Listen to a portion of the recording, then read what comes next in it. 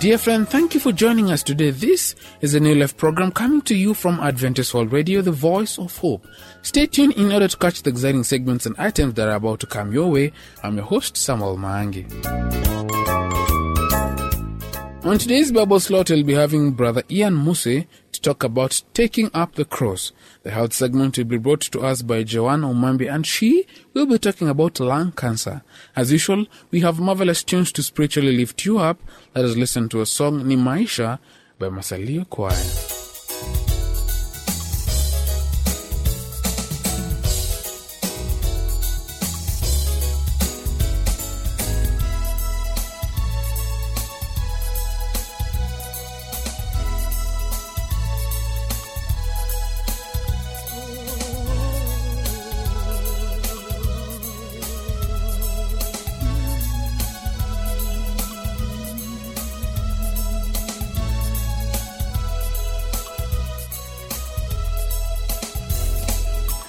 Maisha gani ndugu, ni maisha gani dada, tunayoishi duniani, mbona ni sawa na dunia, tunayoishi duniani, mbona ni sawa na dunia. Ni maisha gani ndugu, ni maisha gani dada, tunayoishi duniani, mbona ni sawa na dunia, tunayoishi duniani, mbona ni sawa na dunia. Maisha yake Mkristo yafanana na ya Yesu, kila anapotembea watu wanashuhudia, matendo yake ni masafi, maneno yake ni masafi, matendo yake ni masafi, maneno yake ni masafi.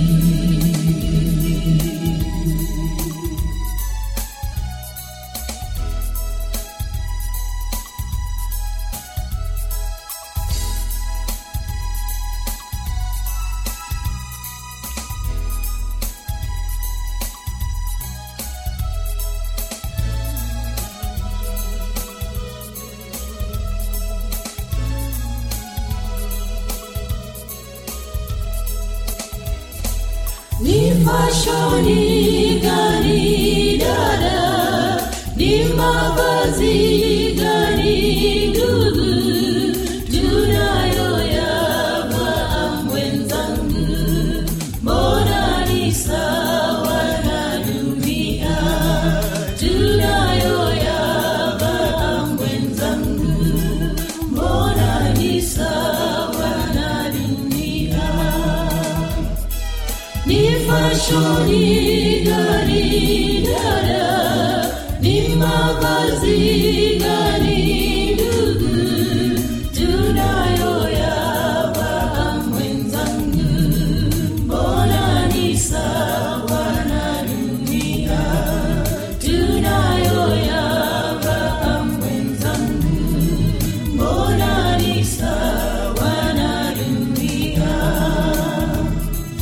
Maisha yake Mkristo yafanana na ya Yesu, bila anapotembea watu wanashuhudia, matendo yake ni masafi, maneno yake ni masafi, matendo yake ni masafi, maneno yake ni masafi.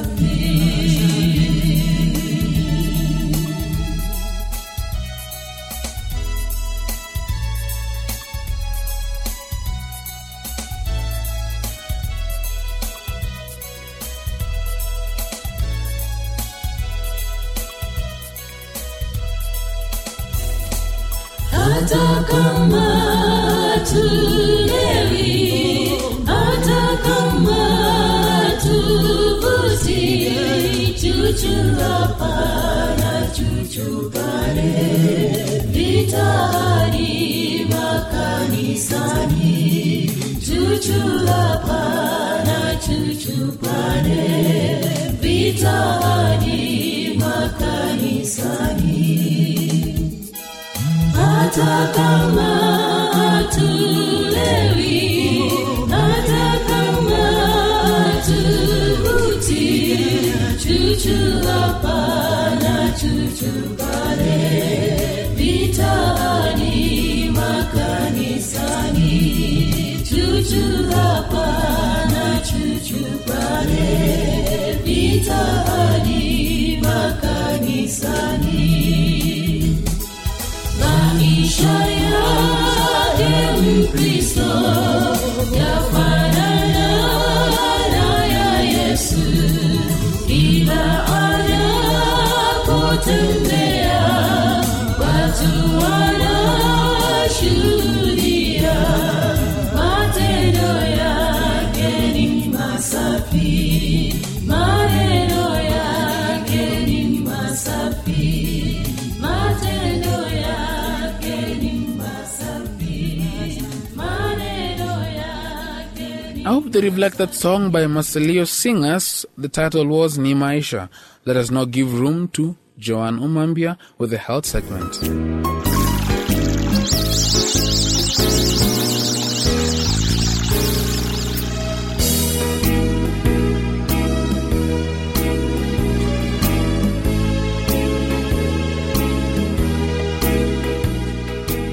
Welcome to today's health program. Today we're going to talk about lung cancer. I am your presenter, Joanne Omambia. Andor is a 45-year-old Hungarian man with a history of smoking 2 packs of cigarettes a day since age 18. He had a severe case of pneumonia several years ago, and his doctor blamed the lung infection on his smoking. Now, Andor is experiencing more lung problems. He is feeling short of breath most of the time, and he has developed a dry cough that will not go away. Yesterday he coughed up some blood.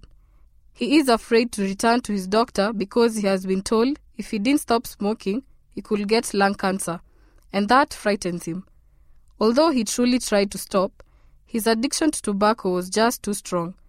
Even the possibility of developing lung cancer wasn't enough to convince him to stop smoking. He doesn't know what to do. Today, I want to talk about lung cancer, its dangers, and what you can do to prevent it.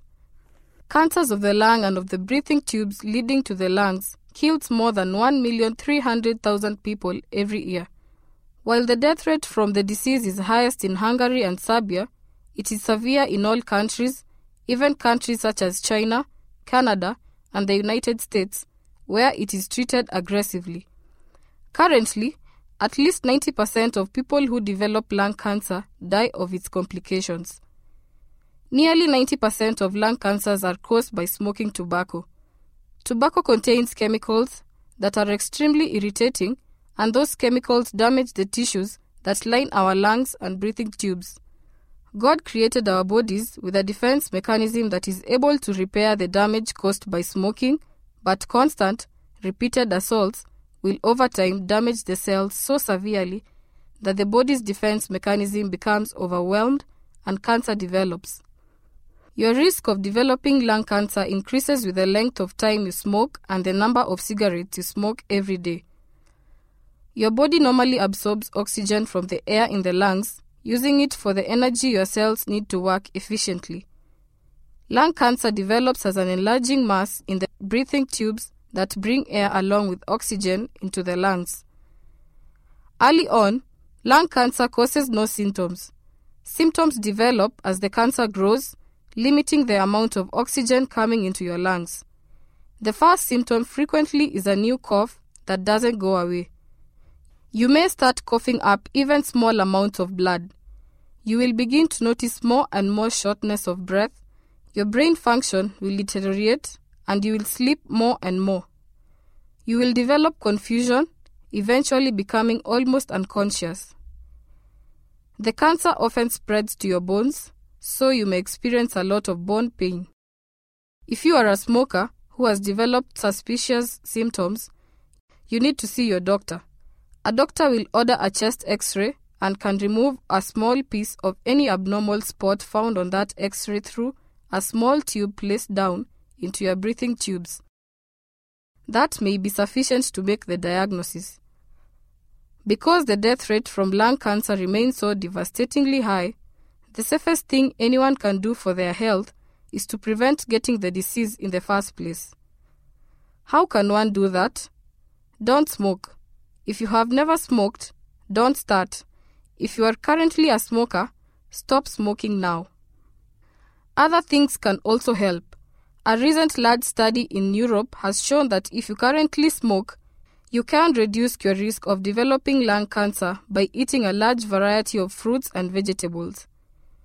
They will provide the vitamins and nutrients you need to help repair the lung damage caused by the smoking. If you drink alcohol, stop drinking if at all possible. Heavy drinkers of alcohol carry an increased risk of developing lung cancer. And finally, exercise at least 30 minutes every day. Even brisk walking is sufficient.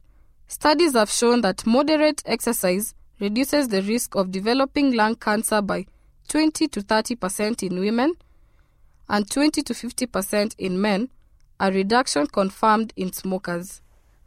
The most encouraging news for smokers is that if you can find a way to quit smoking, you will significantly lower your risk of developing lung cancer even if you've smoked for many years. You, like Andor, may be wondering how you can stop smoking if you have become addicted. Understand that it is not easy. It may be one of the most difficult things any smoker has ever tried to do. We will devote an entire program soon outlining ways that you can help to stop smoking. Here are examples of some things that have helped others. First, make the firm decision to stop. And ask your family and friends to support you, especially during the first few days and weeks. They can help you to resist the severe cravings that will come during those first few days and weeks. If you are a religious person, pray for divine help in honoring your resolve to quit. Next, when you have the craving to smoke, delay acting on it.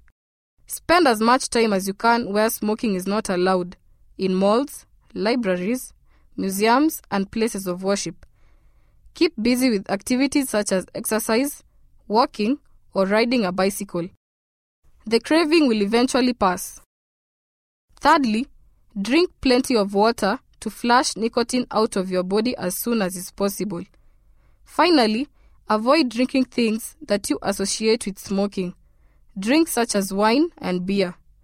And stay away from activities that you associate with smoking for the first few weeks. Activities such as watching your favorite TV programs. Instead of smoking after meals, brush your teeth, wash the dishes, or go for a walk. Health Nuggets is written by Dr. Richard Dukley, a medical doctor working in the United States. The medical views expressed in this program are his and may differ for your particular health needs. If you need medical advice, please consult a medical professional in your area. Until next time, I have been your presenter, Joan Omani.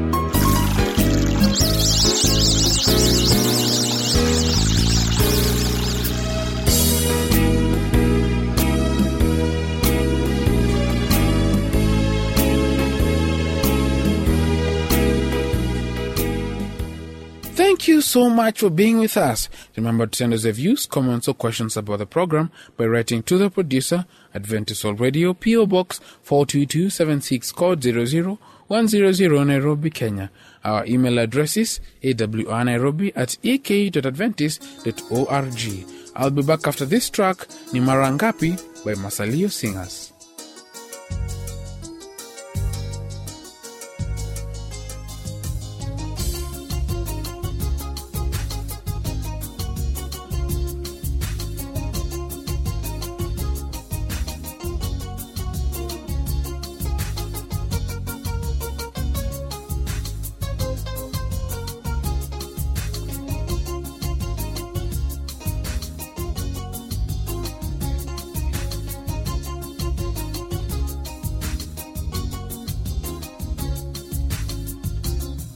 Ni mara ngapi twajikweza kwa mema tuyatendayo, kwa kiburi chetu tusahau ni kwa nguvu zake Bwana. Ni mara ngapi twajikweza kwa mema tuyatendayo, kwa kiburi chetu tusahau ni kwa nguvu zake Bwana. Tenda wema ndugu, uende zako, sifa za dunia hazidumu. Usisahau kunyenyekea mbele za Mungu Muumba wako. Siku ya mwisho Bwana ajapo, taji nzuri utapata. Siku ya mwisho Bwana ajapo, taji nzuri utapata. Tenda wema ndugu, uende zako, sifa za dunia hazidumu. Usisahau kunyenyekea mbele za Mungu Muumba wako. Siku ya mwisho Bwana ajapo, taji nzuri utapata. Siku ya mwisho Bwana ajapo, taji nzuri utapata.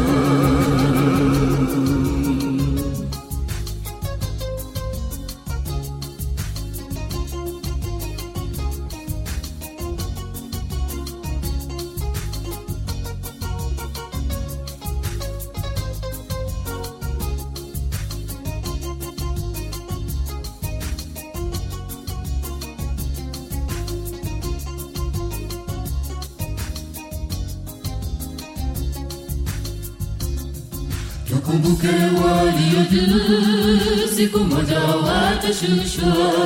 Bwana asema walio chini, yeye atawainua. Tukumbuke walio juu, siku moja watashushwa.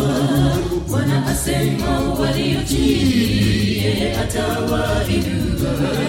Tenda wema ndugu, uende zako, sifa za dunia hazidumu. Usisahau kunyenyekea mbele za Mungu Muumba wako. Siku ya mwisho Bwana ajapo, taji nzuri utapata. Siku ya mwisho Bwana ajapo, taji nzuri utapata. Tenda wema ndugu, uende zako, sifa za dunia hazidumu. Usisahau kunyenyekea mbele za Mungu Muumba wako. Siku ya mwisho Bwana ajapo, taji nzuri utapata. Siku ya mwisho Bwana ajapo, taji nzuri utapata. Brother Ian Mose will now quench our spiritual thirst. Please stay tuned until the end. Be blessed.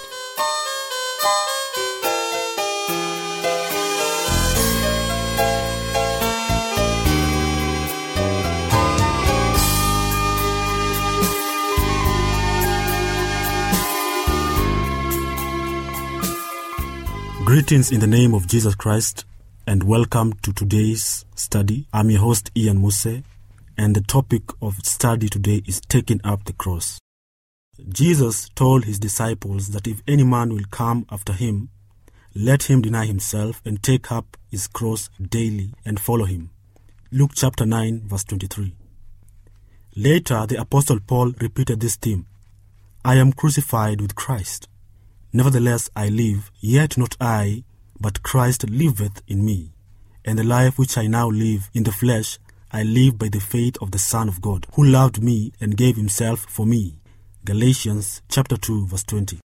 From the time of Christ's sacrifice to the present, many have sought to show their devotion to Jesus, secure their own forgiveness, or make some public statement by actually having themselves crucified. In 1965, Daniel Waswa in Kenya compelled his wife to crucify him for the sins of all Kenyans. After reluctantly obeying, his wife collapsed and died apparently from shock. Daniel was rescued by neighbors, but he later died from an infection. Does the Lord require this kind of literal fanaticism when he calls us to take up our cross and follow him? To better understand these profound passages regarding the cross, we need to turn to the only story in the Bible where we find an example of this dreaded method of execution. As we examine the gospel accounts of the crucifixion, we quickly notice that Jesus did not die alone. Two other men were crucified with Christ that day. Countless lessons can be drawn from the experience of the thieves who died flanking the Savior and especially the one who accepted Jesus. All 4 gospel accounts tell of the 2 thieves who were crucified with Christ, but only the Gospel of Luke tells the story of the penitent thief who turned to Jesus in the final hours of his life. Let's begin by revisiting this popular passage. There were also 2 others, criminals, led with him to be put to death. And when they had come to the place called Calvary, there they crucified him, and the criminals, one on the right hand and the other on the left. Then one of the criminals who were hanged blasphemed him, saying, "If you are Christ, save yourself and us." But the other, answering, rebuked him, saying, "Do you not even fear God, seeing you are under the same condemnation? And we indeed justly, for we receive the due reward of our deeds. But this man has done nothing wrong." Then he said to Jesus, "Lord, remember me when you come into your kingdom." And Jesus said to him, "Assuredly, I say to you, today you will be with me in paradise." Luke chapter 23, verse 32 and 33, and 39 to 43, New King James Version. These 2 thieves represent the 2 great classes of people who have ever lived or ever will live, the saved and the lost, the righteous and the wicked. In his famous parable, Jesus compared them to sheep and goats. Matthew chapter 25, verse 31 to 46. The Son of Man set the sheep, the righteous, on his right hand, and the goats, the wicked, on his left. Since in the Bible the right hand represents favor, Matthew 26:64, and Acts chapter 2, verse 32 and 33, I would like to believe that the thief who was saved was to the right of Jesus. Notice the ways these 2 doomed men represent all people. They were both guilty of rebellion, murder, and stealing. We too have sinned and come short of the glory of God. Romans chapter 3, verse 23. We have rebelled against our Maker's will, committed murder in our hearts, and robbed God of the time, means, and talent He has lent to us. They could do nothing to save themselves. Picture them hanging there naked, with their hands, feet spiked mercilessly to a cross. I cannot think of 2 individuals who were ever more utterly powerless to rescue themselves. We are just helpless to save ourselves by our good works, as were those 2 thieves to effect an escape from the cross. They both had an equal opportunity to be saved. Although helpless to save themselves, these 2 men were in the immediate presence of the greatest dynamo of love and power in the whole cosmos.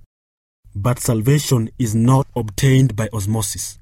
To be helped, they had to first reach out in faith and ask Him. We too are ever in the presence of the Savior, and He is only a prayer away. Psalms chapter 139, verse 7. But many souls will be needlessly lost, while hoping and desiring to be saved because they do not perform the simple act of asking. My dear listener, we are all saved by faith, and true faith is based on evidence. Otherwise, it is simply a blind, reckless presumption. On the day of the crucifixion, a mountain of evidence was given to show that Jesus was the Son of God. After the 3 crosses were hoisted into position, and the initial shock associated with crucifixion set in, the Bible tells that at first, both of the criminals joined the bomb in mocking Him. Even the robbers who were crucified with Him reviled Him. Matthew chapter 27, verse 44, New King James Version. But as the agonizing hours dragged by, the thief on his right began to reflect on his wasted life and now hopeless future. As he humbled himself, the Holy Spirit began to penetrate the man's contrite heart and urged him to consider the noble way Jesus bore his suffering. There was a growing conviction in the thief's mind that perhaps this was more than an ordinary man who was hanging few feet away. As the evidence of Jesus' divine nature continues to mount, the thief on his right hand feels the Holy Spirit press upon him. There is only one logical verdict. The long-awaited Messiah, the King of Israel, is hanging on the cross beside him. This is the one who came to fulfill the famous prophecy. But He was wounded for our transgressions. He was bruised for our iniquities. The chastisement for our peace was upon Him, and with His stripes we are healed. And He made His grave with the wicked, and he was numbered with the transgressors, and he bare the sin of many, and made intercession for the transgressors. Isaiah chapter 53, verse 5, verse 9, and verse 12. Somehow this thief understands that Jesus is suffering for the transgressors and knows that he is in that category. In the classic book, The Desire of Ages, we read, "Little by little the chain of evidence is joined together. In Jesus, bruised, mocked, and hanging upon the cross, he sees the Lamb of God that taketh away the sin of the world. Hope is mingled with anguish in his voice as the helpless, dying soul casts himself upon a dying Savior. The criminal on the left joins the taunting mob and shouts, 'If thou be the Christ, save thyself and us.' Luke chapter 23, verse 39. But the repentant thief, aware that he is dying and has nothing to fear, now speaks in Jesus' defense. Turning to his former partner, he asks, 'Dost not thou fear God, seeing thou art in the same condemnation? And we indeed justly, for we receive the due reward of our deeds. But this man hath done nothing amiss.' Luke chapter 23, verse 40 and 41. I can almost see a temporary silence fall upon the mocking crowd as they listen to the unusual exchange. Then the repentant thief's final word passed through his parched, quavering lips. He calls out in clear, triumphant tones, 'Lord, remember me when thou comest into thy kingdom.' Verse 42. His famous plea begins with Lord and ends with kingdom. He does not ask for justice, but mercy. Listener, this is my prayer for you, that you may experience the saving grace of our Lord, accept his righteousness by faith, and grow the image of his Son, Jesus Christ. And may your faith work by love that purifies the soul. Amen. Thank you, listener, for your time, and until next time, God bless you.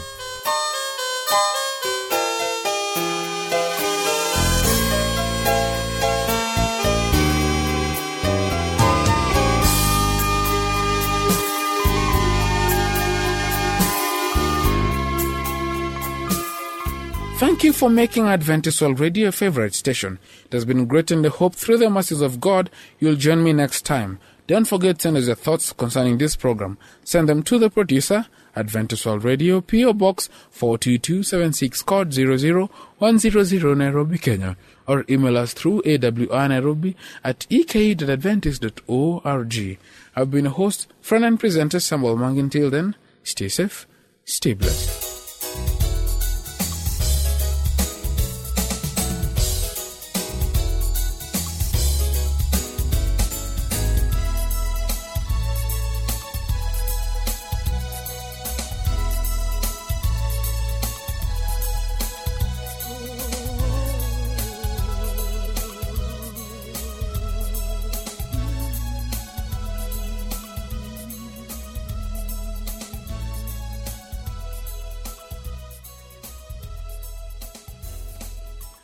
Maisha